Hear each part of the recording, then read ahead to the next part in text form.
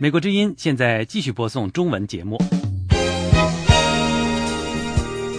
节目内容是美国之音时事经纬。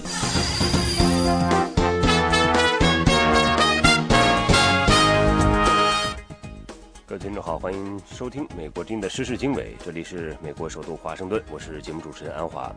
现在的时间呢是北京时间2013年4月16号的晚上。我们首先给大家介绍这个时段的主要内容。美国联邦调查局开始寻找星期一波士顿马拉松赛连环爆炸案的制造者。那么在这同时，我们得到消息呢，是一部以朝鲜为背景的小说获得普利策奖。有关全球军事开支状况的一项最新研究报告显示，2012年全球军事开支总体呈下降趋势，美国等国军事开支首次缩减，中国和俄罗斯的军费开支则显著上升。以上内容欢迎收听。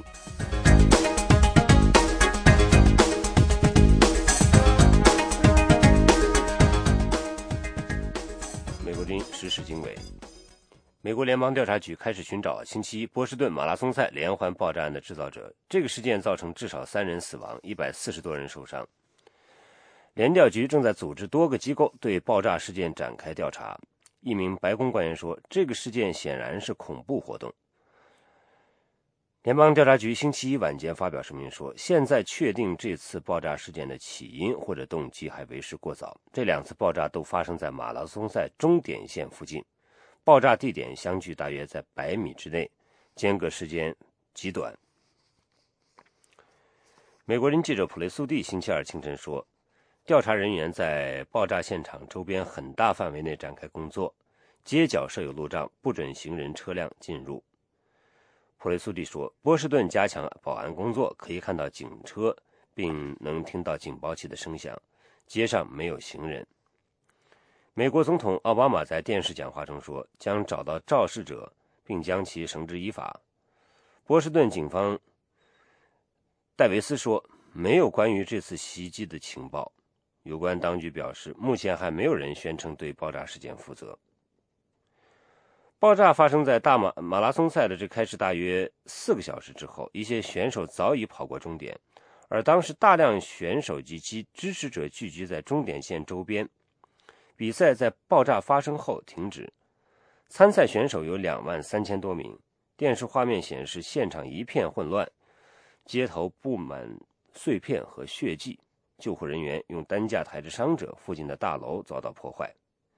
鲜血淋漓的观众，包括一些被炸断手臂或者腿的人，被送到原本为疲惫的长跑运动员设置的医疗帐篷之内。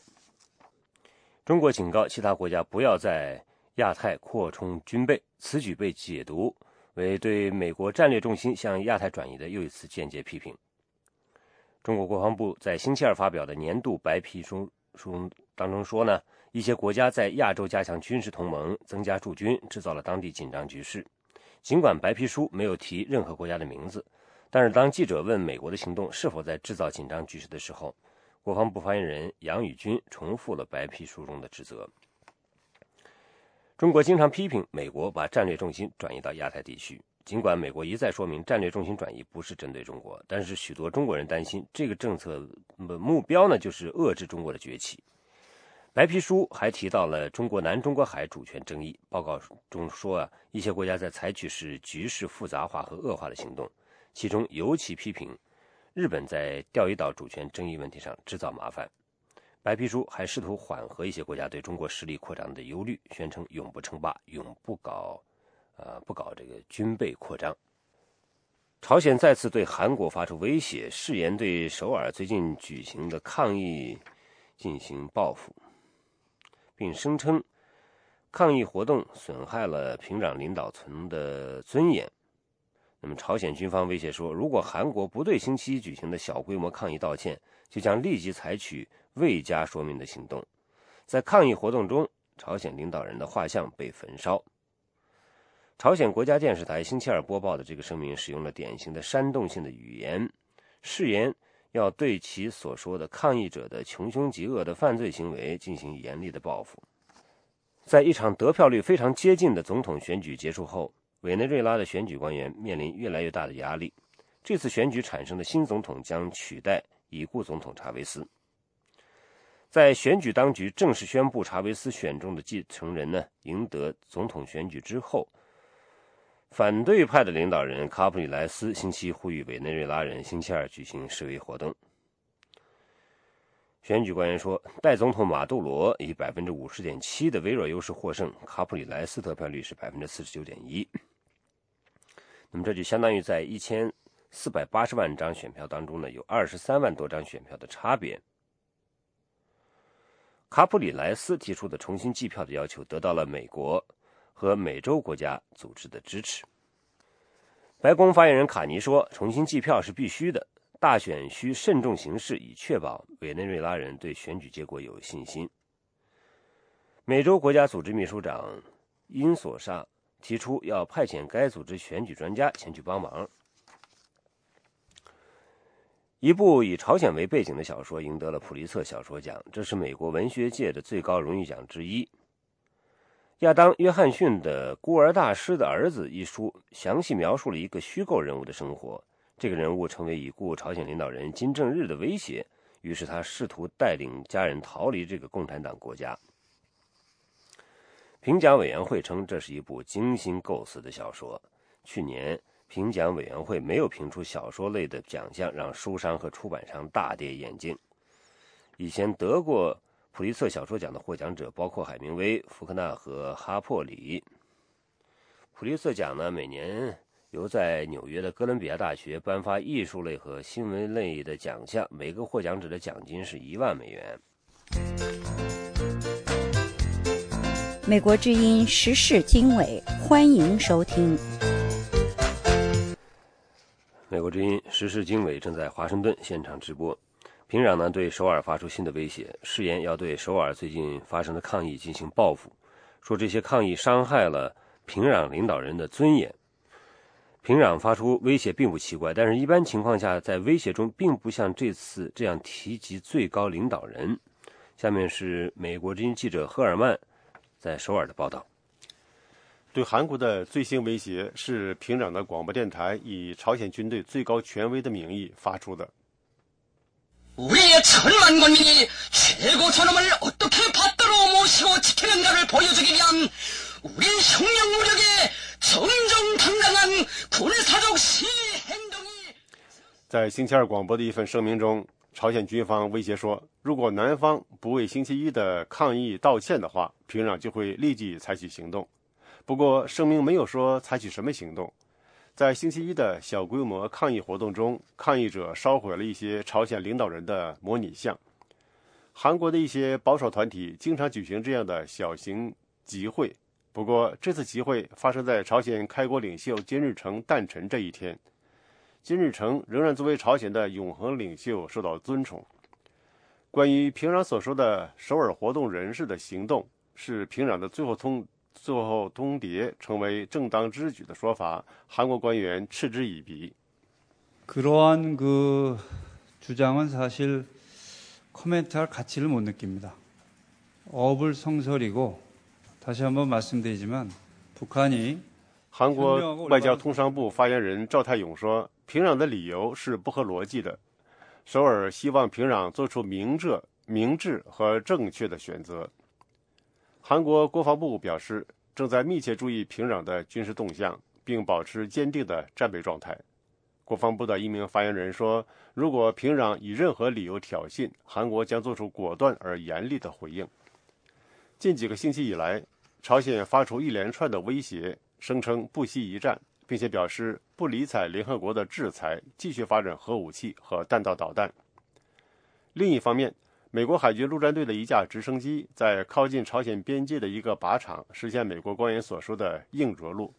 这架直升机在机上人员全部撤离之后起火。驻韩美军发布的一条新闻稿说，机上包括5名机组人员在内的21名官兵全部到首尔的一家军队医院接受治疗。这些官兵属于驻扎冲绳岛的美国海军陆战队第31特遣队。这是美国之音的中文广播。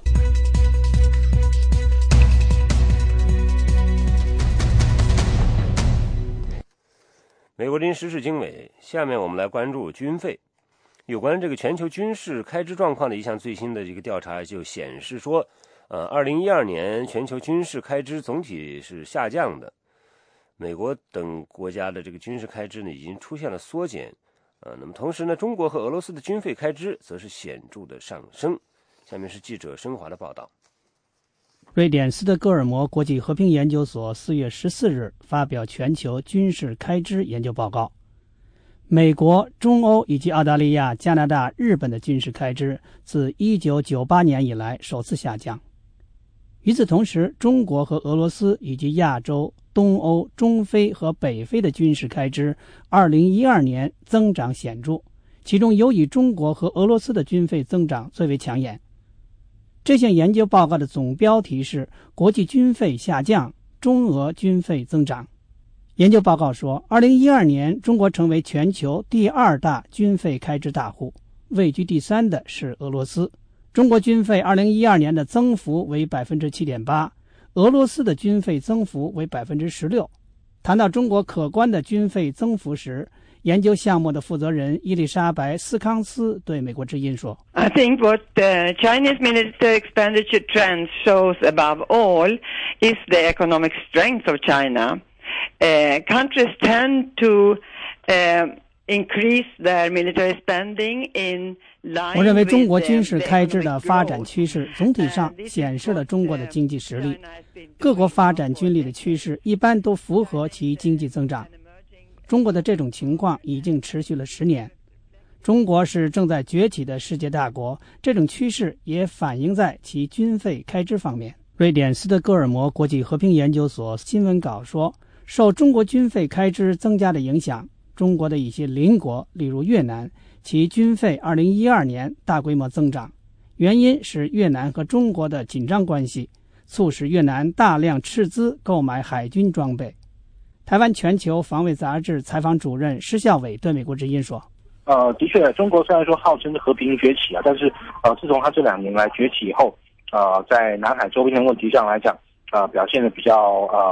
有他自己的主张跟立场。那这种主张跟立场表现的出来，可能跟也许周边的一些国家原有的一些既有的这种现况可能会有一些相冲突。所以周边的国家对中国大陆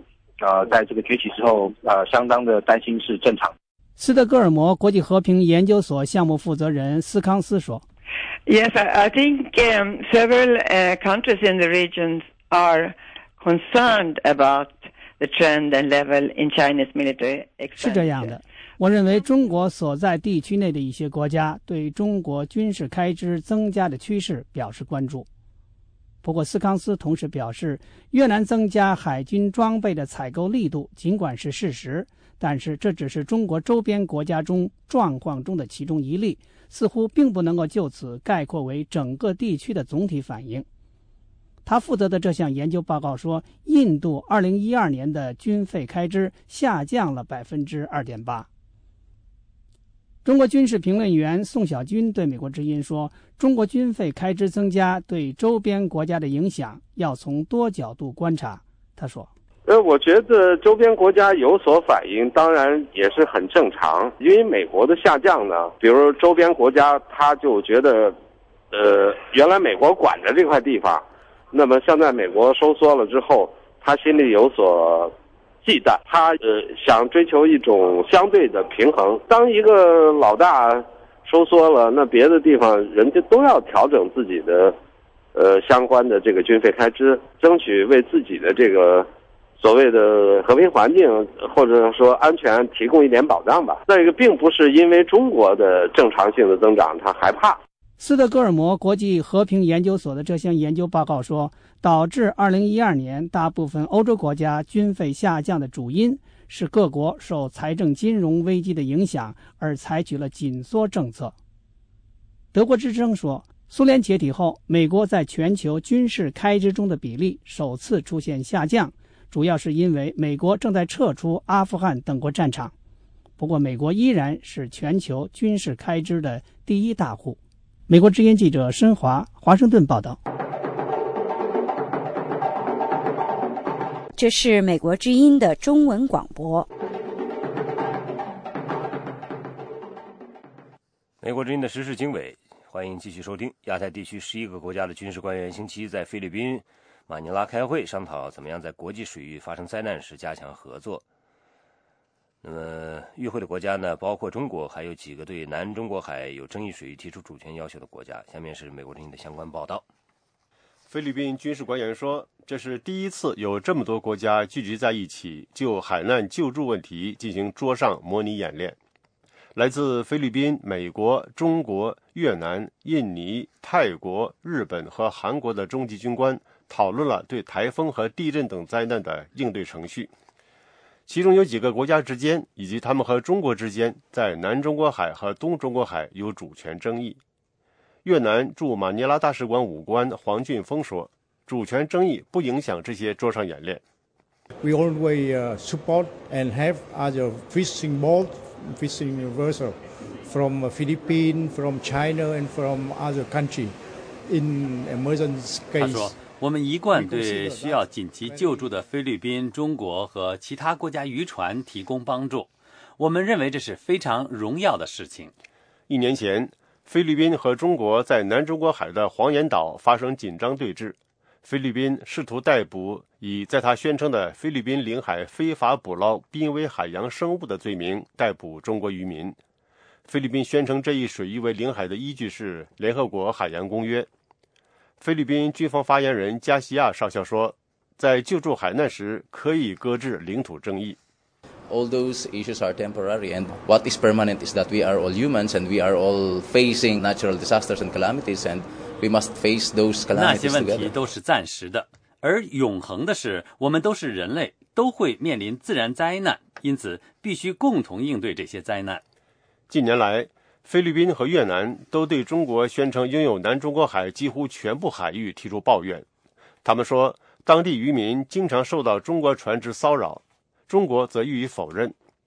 星期一的桌面演练是菲律宾和美国举行的年度联合军演的一部分，两国签有共同防务条约。这是美国之音的中文广播。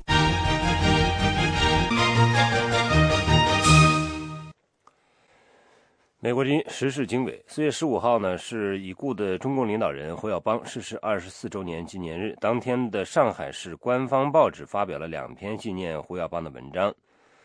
那么赞扬这位因为包容不同声音不肯镇压1986年学潮而被邓小平等党内大佬解职的前中共总书记。在北京，一些民众送花篮到胡耀邦的这个故居呢表示悼念，但是遭到警察阻拦，有1名访民被警察用警车带走。好，下面详情来听记者的详细报道。中共上海市委机关报《解放日报》罕见地刊登了2篇纪念胡耀邦的署名文章。署名周瑞金的文章谈到了纪念胡耀邦对于当前中国改革亟待冲破阻力的现实意义。文章指出了胡耀邦主政时期和当前形势的相同之处，即改革同样面临巨大阻力，同样需要进一步解放思想。对于两者所面临的不同之处，文章认为胡耀邦当年面对的是意识形态方面的抱残守缺，是发展之初面临的突破旧体制的种种困境，而如今中国面对的则是发展起来以后更巨大、更多元、更深层次的矛盾堆叠和利益冲突。这篇文章特别提到，在中国改革到了需要狠推一步、猛击一掌的新的历史时刻，缅怀胡耀邦有很强烈的现实意义。解放日报刊登的署名邓伟志的文章说，有的人在位上的时候备受尊敬，一旦下来就没有人尊敬。胡耀邦同志是在位不在位都受尊敬，甚至是不在位比在位时更受人尊敬。北京人权活动家胡佳星期一对美国之音表示，相比在6·4事件中下台的前中共总书记赵紫阳，在当局看来，胡耀邦的敏感性没有那么强。胡佳认为，现在的中共领导人习近平允许官方媒体纪念胡耀邦，可以为他赢得一些民心，换取一些时间，但对于中国的政治气候并没有实质意义。他说，其实是一种柔性的维稳，是一种统战性质的。所以说，你说这个里边有多么大的实际上的意义，我倒真的还不这么看，不这么看。什么时候有实质意义？把赵子阳抬出来，把赵子阳那段历史抬出来，好好去反思一下，怎么去对待秉持良心的这个就是说中共里边的高官。胡佳认为，胡耀邦和赵子阳是1949年中共建政后唯有的深受世人和百姓尊敬的两位领导人。他说，共产党只有2个官员是为人民所称颂的，就是胡耀邦跟赵子阳，而这2个人的，用一个不好听的词，下场是多么凄凉。就这个体制它本身是一种淘汰性的这样的，它淘汰那些有改革意志，真正想要顺应历史潮流，真正想要削减特权，让真正的就是说民主现代化的，那么这些人往往是被淘汰出去的这样的。而且从那么高的地位上，这样的，从那么一个，你像胡耀邦做过多少好事，拨乱反正时期。9年前的4月15号，胡佳到天安门广场人民英雄纪念碑献花，悼念胡耀邦逝世和6·4死难者，当场被警察抓捕，此后经常受到国保严密监控。胡佳星期一对美国之音表示，当天下午他利用去医院体检的机会，再次抽空到天安门广场缅怀胡耀邦和6·4死难者，在那里他依然感受到一种高压气氛。他说，4月15号按每一年的这个惯例来讲，这一天都是6·4维稳期和这叫敏感期的这个开始，一直会持续到6月4号之后这样的。那今天反正我看到他们盘查很严，包括只要是包的话都要过安检，然后都要开包，把那个包翻开了检查里面，如果你有液体的话，甚至我还看到一个那个灭火器是喷过的灭火器。胡佳告诉记者，他本来也想到胡耀邦家去祭拜，但是有朋友预先告知他胡耀邦家有警察把守，不准民众进去，就打消了这个念头。北京丰台石榴庄维权公民李焕军对美国之音表示，他和30多名在北京的外地访民星期一早上8点多到西华门会计师胡同25号胡耀邦府上献花纪念。他和几位朋友走在前面，先进入胡耀邦家院内，而走在后面的大队访民被胡同口站岗的警察拦住。这位幼儿教师表示，当时在胡耀邦家客厅共有20多位老人，其中有胡耀邦的夫人李昭，其余的看上去像胡耀邦的老同志。他说，他们里边工作人员还是比较客气，说我们不认识，然后就全国的人进来了，那就祭拜一下吧，然后就把我们带到一个客厅一样的大的屋子里，就是里边有沙发，然后坐着很多老年人，然后他这个进门的地方，然后这边摆着有一个那个胡耀邦领导的他那个一个铜像上面还有一张照片，然后底下有很多就是花篮什么的，我们就是祭拜，然后祭拜完了，然后就让我们就出来了。李焕军表示，一名访民在胡耀邦家祭拜完毕出来以后，不知为何被警察抓上警车带走，后来失去了联络。他说，刘修昭他也是跟着我们后边进来了，进来警察一下就揪住他的包了，等于就是他包呢，他就是等于包他就反而他就松手了，然后他就进来了。进来之后等出去的时候，警察一下薅住他那个脖领子，就薅出去了。薅出去的呢，我以为就是说不让他进来了就得了呢，结果说后来等我们出来的时候就说，他被带上警车了。等我们就是说再给他打电话的时候，手机都是不通的，都是关机状态。美国之音记者星期一晚上多次拨打刘修昭的手机，但至截稿时仍未拨通。美国之音叶冰，华盛顿报道。这是美国之音的中文广播。听时事经纬。在波士顿马拉松爆炸事件之后，莫斯科市民前往美国大使馆献花。俄罗斯总统普京向奥巴马总统表达慰问，同时提出可帮助美国调查这起可能的恐怖攻击事件。俄罗斯政界人士认为，联合打击恐怖主义有助于提升两国关系。下面是特约记者白桦在莫斯科的报道。俄罗斯对美国波士顿马拉松爆炸事件作出反应。星期二早晨，一些莫斯科市民前往美国大使馆前献花，对爆炸事件中的受害者表达哀悼。美国驻莫斯科大使麦克福尔说，他特别感谢自己推特中大批俄罗斯读者在爆炸发生后提供的支持。俄罗斯总统普京向美国总统奥巴马表达了慰问，总理梅德韦杰夫对遇难者表示了哀悼。普京和梅德韦杰夫都坚决谴责了这起可能的恐怖攻击事件。普京认为，同恐怖主义做斗争必须要全世界积极协调行动。普京还特别强调，在美国调查这起爆炸事件时，如果有必要，俄罗斯准备提供帮助。俄罗斯下议院国家杜马国际事务委员会主席普什科夫说，他对美国人民以及这起悲剧中的遇难者的亲属表达慰问。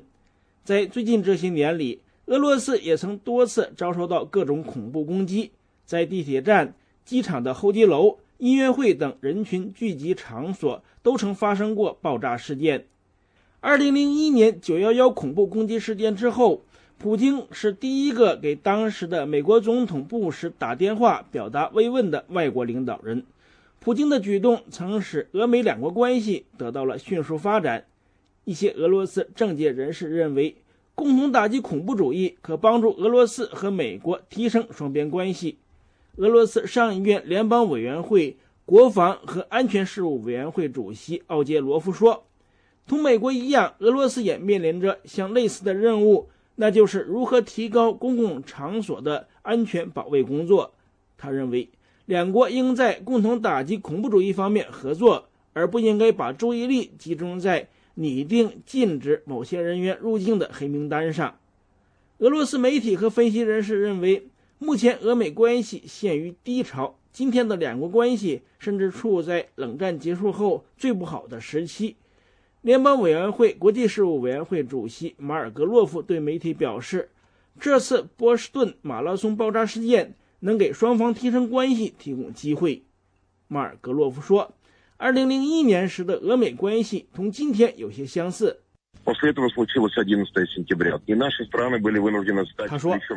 双方当时相互驱逐了外交官，然后发生了911事件。在这之后，俄美两国被迫肩并肩地在一起，共同打击恐怖主义。现在的形势，无论是你是否愿意还是不愿意，都同当时很相似。我们两国最近同样公布了不让对方某些人员入境的黑名单，而在打击恐怖主义的问题上，再次需要我们双方合作。波士顿的马拉松爆炸事件也提醒俄罗斯有关部门加强对体育比赛的安全保卫工作。今年7月份将在俄罗斯的喀山市举办世界大学生运动会，8月份将在莫斯科举办世界田径锦标赛，明年将在索契召开冬季奥运会。俄罗斯体育部长穆德科说，俄罗斯有关部门正在研究波士顿马拉松爆炸事件，以便完善将在俄罗斯举办的一系列国际体育比赛的安全警戒措施。以上是美国之音特约记者白桦从莫斯科发来的报道。这里是美国之音的中文节目。另外呢，我们再来看中国的改革派刊物《炎黄春秋》在最新一期发文，呼吁有效实施1982年制定的宪法，继续推动政治体制改革，让社会走上法治之路。好，下面是记者海燕的报道。炎黄春秋杂志在4月号上发表对历史、现状与改革的看法一文，摘录了参加炎黄春秋2月底新春联谊会的许多人士的发言精华。参加联谊会的包括一些开明的前中共退休干部，像前中组部副部长李锐、原中宣部理论局副局长李鸿林、原政法大学校长江平等。另一些人则是支持改革的高干子弟，像胡耀邦之子胡德平、胡德华，前中共书记处书记陆定一之子陆德，原全国政协副主席马文瑞之女马小丽等。原新闻出版总署署长、炎黄春秋杂志社社长杜导正在发言中说，改革的共识是82宪法，炎黄春秋将高举宪法旗帜，坚定推动政治体制改革。胡德平说，落实82宪法要和整党结合起来，首先学习宪法，对照宪法看执政党是否是依法治国，是否是保护公民的权益。马小丽则认为，中共以左立命，以右转危，多数情况下都是左的。他说，从有了宪法以后就没把它当回事，因此要把落实宪法作为政治体制改革来实现，要正视长期的左的弊端。炎黄春秋副社长、前新华社高级记者杨继绳星期一向美国之音表示，他们主要是继续呼应习近平去年18大以来有关尊重宪法、依据宪法治国的言论。他说，还是因为跟着习近平的依法治国，习近平都是讲的宪法的责任吧，按照都是他这个精神，其他的也没什么突出的主题。前经济学周报副主编、独立媒体人高瑜星期一对美国之音表示，炎黄春秋代表的声音很重要，需要继续发声和呼吁。不过他认为，中国问题的根源是许多人不敢碰的一党专制。他说，有一个巨大的利益集团是阻碍中国政治改革最重要的力量。我认为根本就没有决心要和这个利益集团进行较量，根本就没有政治改革的信念和决心啊，连这个话都不提了。政治改革，一党专政机制啊，他一点他都不敢放松一点。阻碍中国进步的就是这个制度。另外，今年4月15日是前中共改革派领导人胡耀邦逝世24周年。从1981年6月起担任中共最高领导职位的胡耀邦，是中国改革开放早期平反大批冤假错案和真理标准大讨论的执行者和倡导者。1987年被党内保守派老人指责反对资产阶级自由化不利而被迫辞职。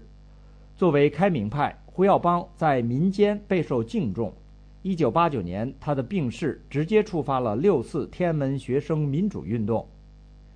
炎黄春秋副社长杨继绳表示，胡耀邦是一个时代的符号，纪念他就要传扬他代表的改革、开明和民主的精神。他说，耀邦这个人是一种改革的符号，是开放民主的符号，一个时代的符号。纪念耀邦并不是就他一个人，而是纪念这个符号。改革开放、开明、民主，中国还需要继续改革。这个民主啊、开放的思想还需要耀邦这种开放的精神、这个民主的精神、这种改革的精神。曾因6·4坐牢的媒体人高瑜表示，胡耀邦是文革后在中共历史上许多重大问题上拨乱反正的巨人，但是纪念胡耀邦就是要反思目前的政治局面。高瑜说，我们现在纪念胡耀邦呢，最使人应该反思的就是造成这种对胡耀邦的不公正处理的这种机制一点也没有改变，所以现在比胡耀邦搞改革的时候还要难得多。高瑜表示，胡耀邦的历史地位在于他所倡导的思想解放，改变了几代人思想被长期束缚的状况。他说，6·4学生还能掀起那么大的一场爱国运动，太值得怀念了。那个也都是胡耀邦、赵紫阳时代进行思想解放，真正的来按着人民的意愿进行改革所留下了的最辉煌的一笔。虽然24年前官方在胡耀邦追悼会上给予他极高的评价，但至今胡耀邦仍是中国官方希望避免的敏感词。不过在习近平主政后，一些官媒数次报道习近平的父亲，中共另一位改革派领导人习仲勋曾与胡耀邦在历史转折关头患难互助，包括胡耀邦推动为习仲勋平反。不过这些报道没有提到的是，在1987年年初，当身为总书记的胡耀邦连续7天遭受党内保守派老人围攻而被迫辞职之际，习仲勋是唯一挺身而出为胡耀邦辩护的高官。美国之音记者海燕，香港报道。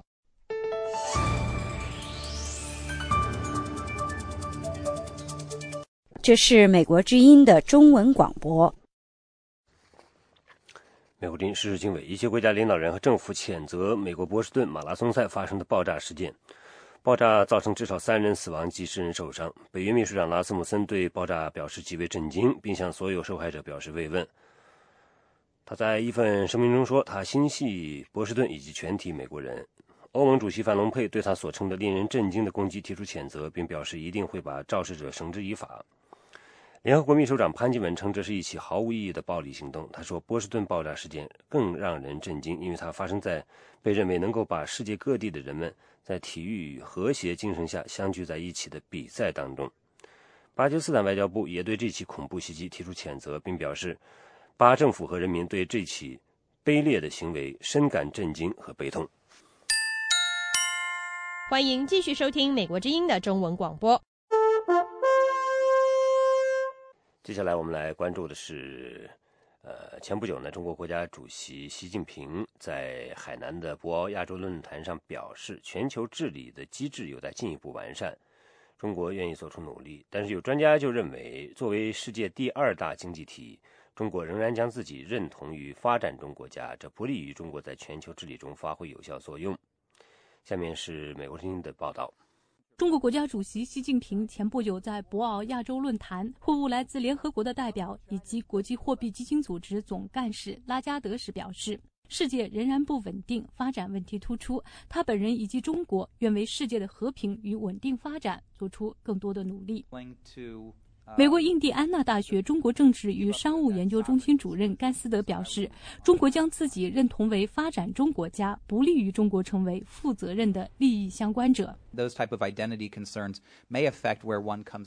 这样的一种认同会影响一个国家对某些政策的制定，仅仅是因为这个认同。 WTO 有很多有关关税的条款，根据各国的经济水平制定减少关税的时间表等。第二个原因呢是，如果你说你是发展中国家，总体来说你希望得到某种特殊的待遇。我的看法是呢，我们是发展中国家，我们需要特别待遇。中国说我们是大国，但是我们人口众多呀，我们的人均收入很低啊，等等。那么走出北京，你就会发现这些问题。因为这些问题的存在，我们怎么可能尽快减少我们的2氧化碳的排放？我们的人民怎么能够支付这么高的价格？我认为呢，这造成了更低的期待。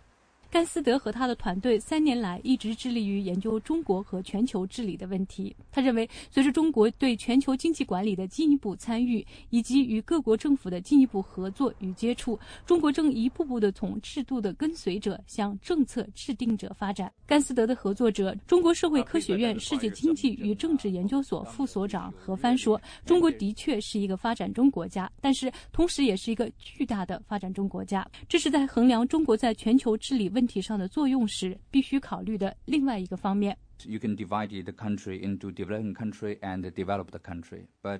可以把国家分成发展中国家和发达国家，但是我们同时也有大国家和小国家之分。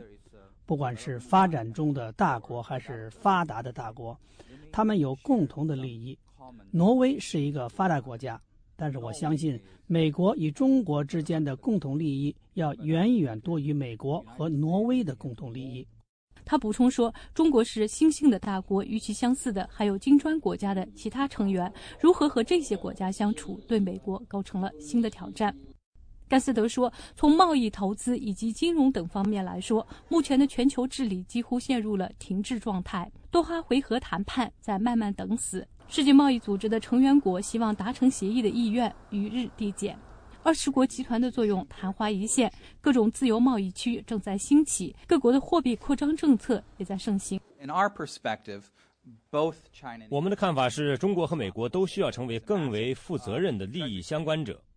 2005年，时任美国常务国务卿的罗伯特·佐利克呼吁中国成为负责任的利益相关者，希望中国不仅能够履行对世界贸易组织和其他国际组织的承诺，更能够在这些国际组织当中发挥有效的领导作用。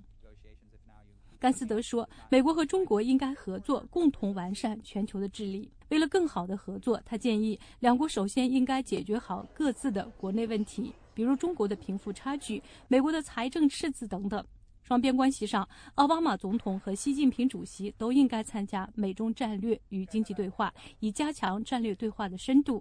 从区域关系上来说，对一些区域的建立更加担心。The United States is heavily focused on completing the TPP negotiations extremely soon. 美国现在集中精力尽快结束跨太平洋伙伴关系的谈判。本来有12个国家参与谈判，现在日本也加入了，但是不包括中国。很多 APEC 成员国也不在内。同时呢，中国和 ASEAN 国家呢也在谈判。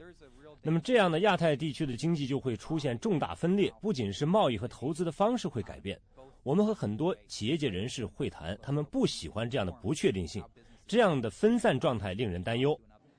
多边关系上，美国应该为中国在2020年加入经济合作与发展组织制定路线图。经合组织被认为是富裕国家的俱乐部，但是应该变成重要国家的俱乐部。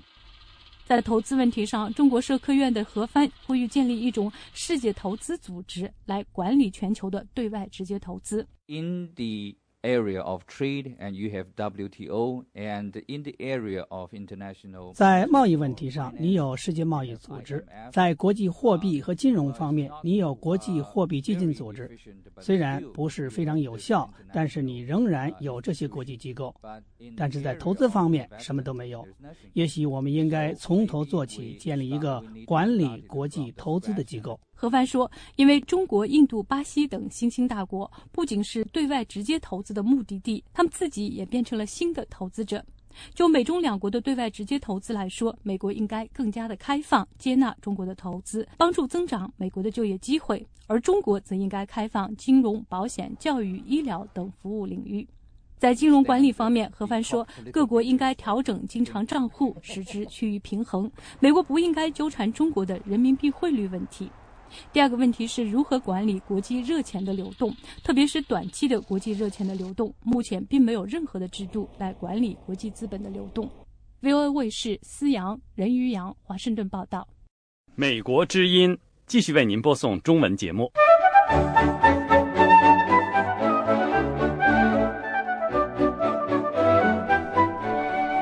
美国之音时事经纬，下面是中国异议人士的现状。那么，据安徽合肥网友目击讲述，合肥星期二上午出动大批警察包围声援异见人士张林之女张安妮上学的维权人士居住的宾馆和琥珀小学附近的抗议花园进行清场。下面是记者海燕的报道。目击者说，合肥警方4月16日上午出动7、8辆中巴和大批警车，将各地声援者居住的嘉春秋宾馆与琥珀小学前绝食现场的花园包围，屏蔽所有在场人员手机，对声援张安妮上学的人士进行清场，所有人下落不明。星期二下午，网上有消息说，张林和小安妮以及律师和网友团都被带到合肥公安局蜀山分局。记者联系上中午抵达合肥的知名人权律师刘小元，他表示，目前不清楚张安妮是否也被带到分局，但是除了一位因在嘉春秋宾馆随手拍了张警察清场照片的网友被放出来后，其他大约20-30人应该都在分局。他说，这些人可能现在抓在鲁山公安分局里面。刚才我给他们局长打电话不接，这个政委接了电话，只是简单说几句，也没有我说我有一个当事人被你们抓进去了，到了一个怎么样的情况，他也不回应我。但后面挂了电话，住在原来那个旅馆里的人全部被带走了嘛。刘小元表示，他下午会去分局去交涉，但是由于没有具体的委托关系，估计会有困难。美国之音记者打电话给蜀山公安分局，分局的局长和政委都无人接听。此前有网友打电话给分局，分局的人说不清楚张林等人被抓的事情。今年2月27日，安徽蚌埠便衣国保到合肥琥珀小学，将异议人士张林的女儿张安妮带走，并扣留在派出所。之后张林也被带到派出所，随后张林父女被强行带回蚌埠，国保不准他们返回合肥的家和学校，造成安妮失学多天，引起全国各地许多网友的关注。4月初，张林父女在网友帮助下返回合肥，并送失学40多天的张安妮去上学。但是虎波小学校长以安妮曾被警察从校园带走事件对学校造成严重影响为由，拒绝安妮返回学校。近日来，中国40多位维权律师和网友陆续赶往合肥，并在虎波小学附近的公园架起帐篷，举行接力绝食，声援张安妮，要求有关当局保障张安妮的上学权利。到截稿前为止，记者仍无法联系上张林的法律代理人天理以及其他被带走的网友，包括从广州到合肥的民主人士杨崇、赵海通、张胜宇等人。美国之音记者海燕，香港报道。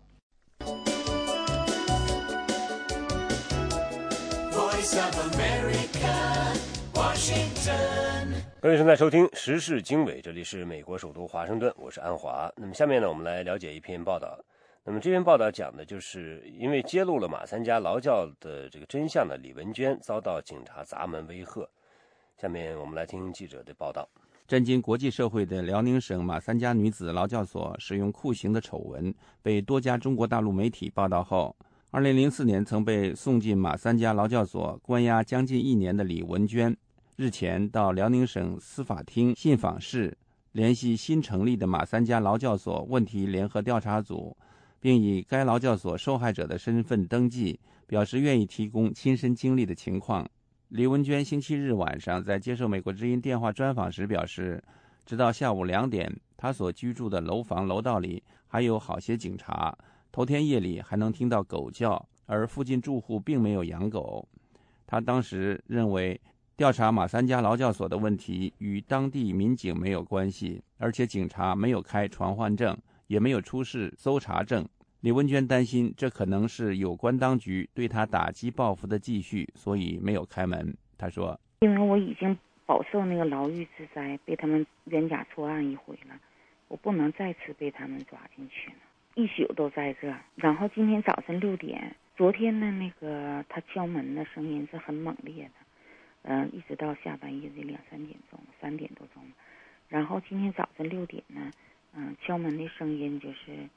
转弱了，柔和一些，没开。后来他搞了一个开锁的来呢，要强制开锁的，一听我们屋里有人，就说呢他不能给开，里面有人他不能给开，就这样开锁的走了，他们就没有开进。我说我没有犯法，你们也不要那个，你们抓我是你们是执法犯法，因为那个他说他们没有执法犯法，他说他是上指下派的。然后他呢有一个警察还说了，刚才呢他从网上看了一下，觉得我是正确的，我没有办法，他们也同情我，但是上面指令他没有办法。李文娟表示，她在得知辽宁省设立联合调查组的消息后，就主动出面联系协助调查，但是她和其他一些进过马三家劳教所的女性维权人士发现那里的气氛不对头。我说我自己去到那讲述一下在马三家的亲身经历，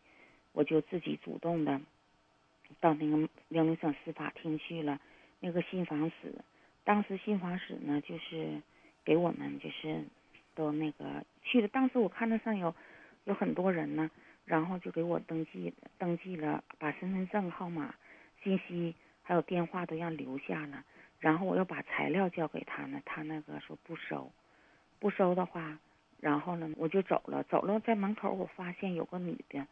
她好像是那个司法厅的，她拿着摄像机把我们的这些人都给摄下来了。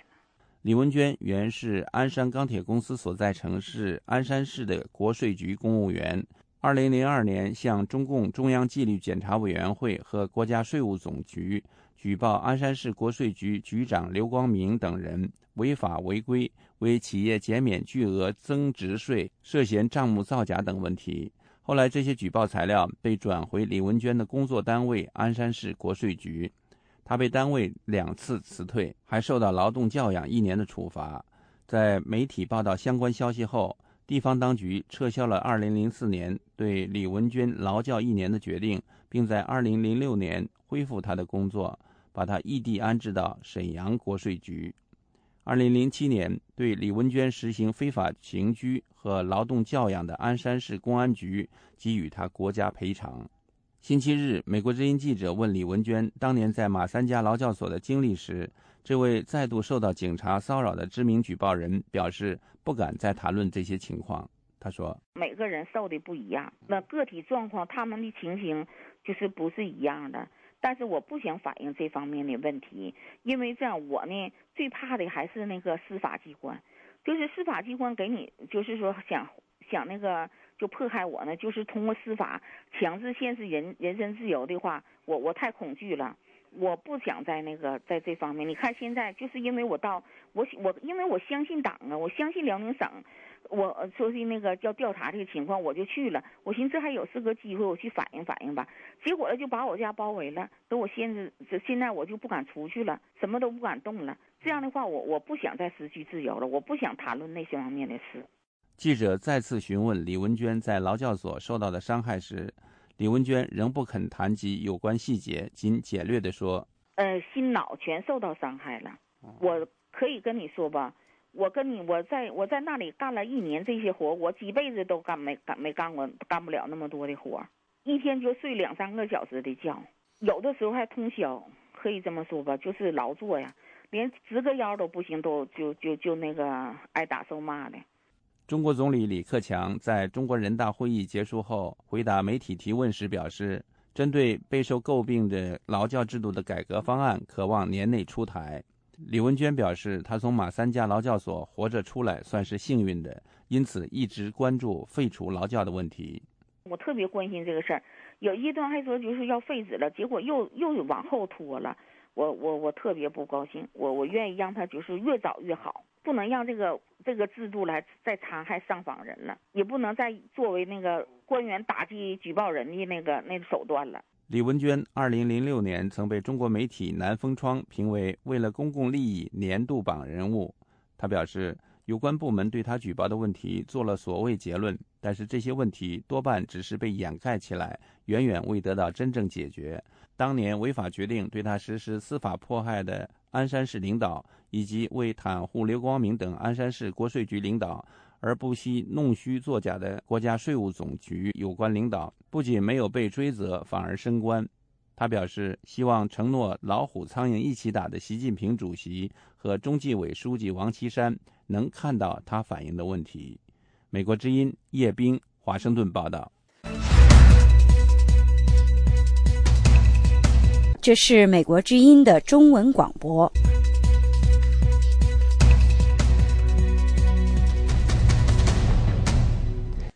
美国之音的时事经纬，台湾通过了两岸互设办事处草案之后，陆委会官员到立法院解答立委提出的问题，包括办事机构的功能、是否悬挂国旗等问题接受质询。下面是美国人记者的报道。台湾行政院上星期通过了中国大陆的海协会以及台湾的海基会互设办事机构的条例草案，草案送请立法院审议。针对在野党的质疑，陆委会发表声明澄清，设办事机构以提供服务为主，不涉及政治前提。陆委会主委王玉琦星期一到立法院接受质询的时候解释说，办事机构它的功能已经达成共识的部分，包括这个会有经贸、文化、教育、交流、联系跟急难救助协助，这个是已经共识的部分，还没有确定，就是我方包括委员过去也曾经咨询过，很多委员所关心的一些功能，目前还没有确定的，包括发放旅行证件，就是您所谓的签证、旅行证件这个部分，目前陆方还没有答应，但是我们会继续积极争取。好，这是一个。还有您刚关心的人道探视，就是如果我们的国人在大陆被关起来，那我们的确有希望说能够要有这个所谓人道探视的功能。那问题是出在说陆方他们的法律里面没有这种制度，所以他们有表示为难。他们表示为难，他们希望用个案的方式来处理这个人道探视的部分，我们也一样会积极争取。您刚刚提到的国旗、国歌、国号这个问题，这个我们有提出来，但是目前陆方还没有答应，大概双方还要再继续讨论。立委们就双方代表的身份级别、海协会人员会持什么证件进台湾、是否悬挂国旗等问题提出质疑。民进党立委段奕康就两岸官员的称呼与王玉琦有这样一段对话。您曾经在媒体上面讲到这个两岸互设办事机构你说会不会跟这个国台办的主任，中国国台办的主任张志军会面，你说双方仍在卡在职称。是。你知道中国方面是怎么称呼您的吗？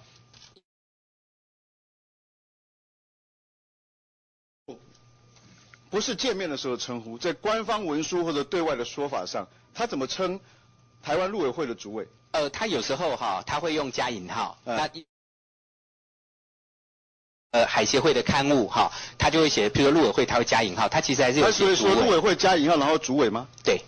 好，我有看到这个大致的报道，海协会出的。我是说官方的海协会对他们来讲官方的说法。国务院或者涉台部门领导人，他们有时候用这样。涉台部门领导人或者对大陆事务的领导人。对大陆事务的领导人或者这类的说法嘛，没有错。对。他怎么称呼我们的总统？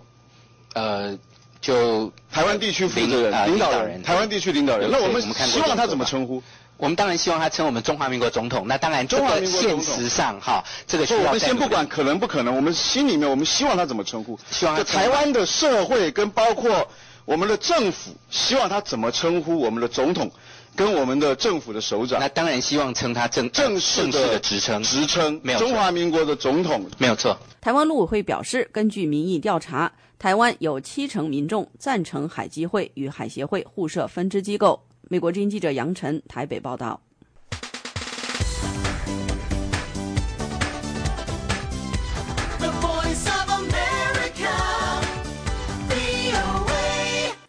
各位听众，为您插播一则来自波士顿爆炸案的最新消息。根据媒体报道，中国驻纽约使馆证实，一位波士顿大学的中国学生周丹玲在爆炸当中昏迷，正在医院急救。另外，在微博上有人称，另一位中国学生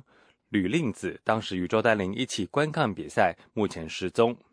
中国大地产公司万科集团的总裁王石率领了公司员工前往参加马拉松，目睹了爆炸的现场。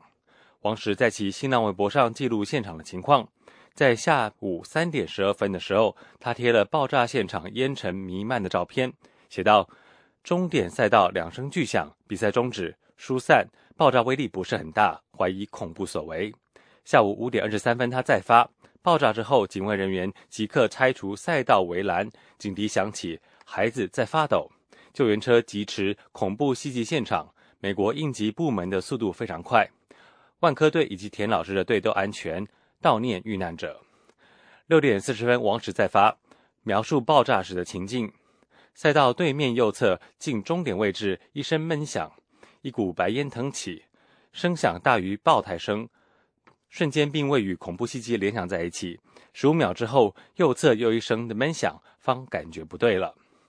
除了万科集团马拉松团队的总教练夏海印是台湾人，他退休之后居住在中国。他说，当爆炸发生之际，他已经距离爆炸现场150公尺。除了夏海印，另外有6名的台湾人参加比赛。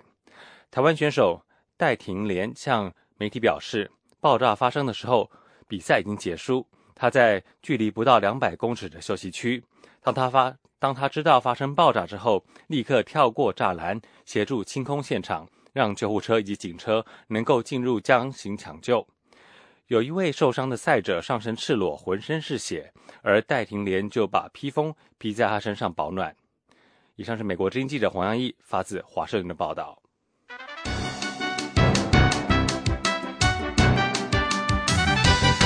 这是美国之音的中文广播。美国之音时事经纬，我们下面来关注一则报道。渔业专家说，中国极大隐瞒了在远洋的捕鱼量。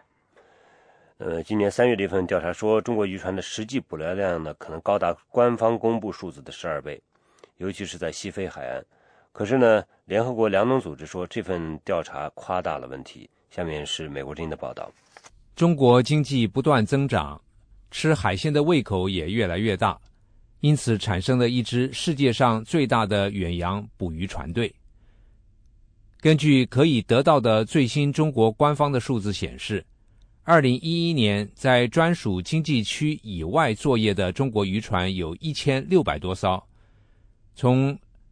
公元2000年到2011年，北京的报告说，那些船只的海外年平均捕捞总量为36万8千吨。可是据加拿大英属哥伦比亚大学和皮尤慈善信托基金估计，中国的实际捕捞量要大得多，大约为每年460万吨。丹尼尔·保利是加拿大英属哥伦比亚大学的渔业科学家，也是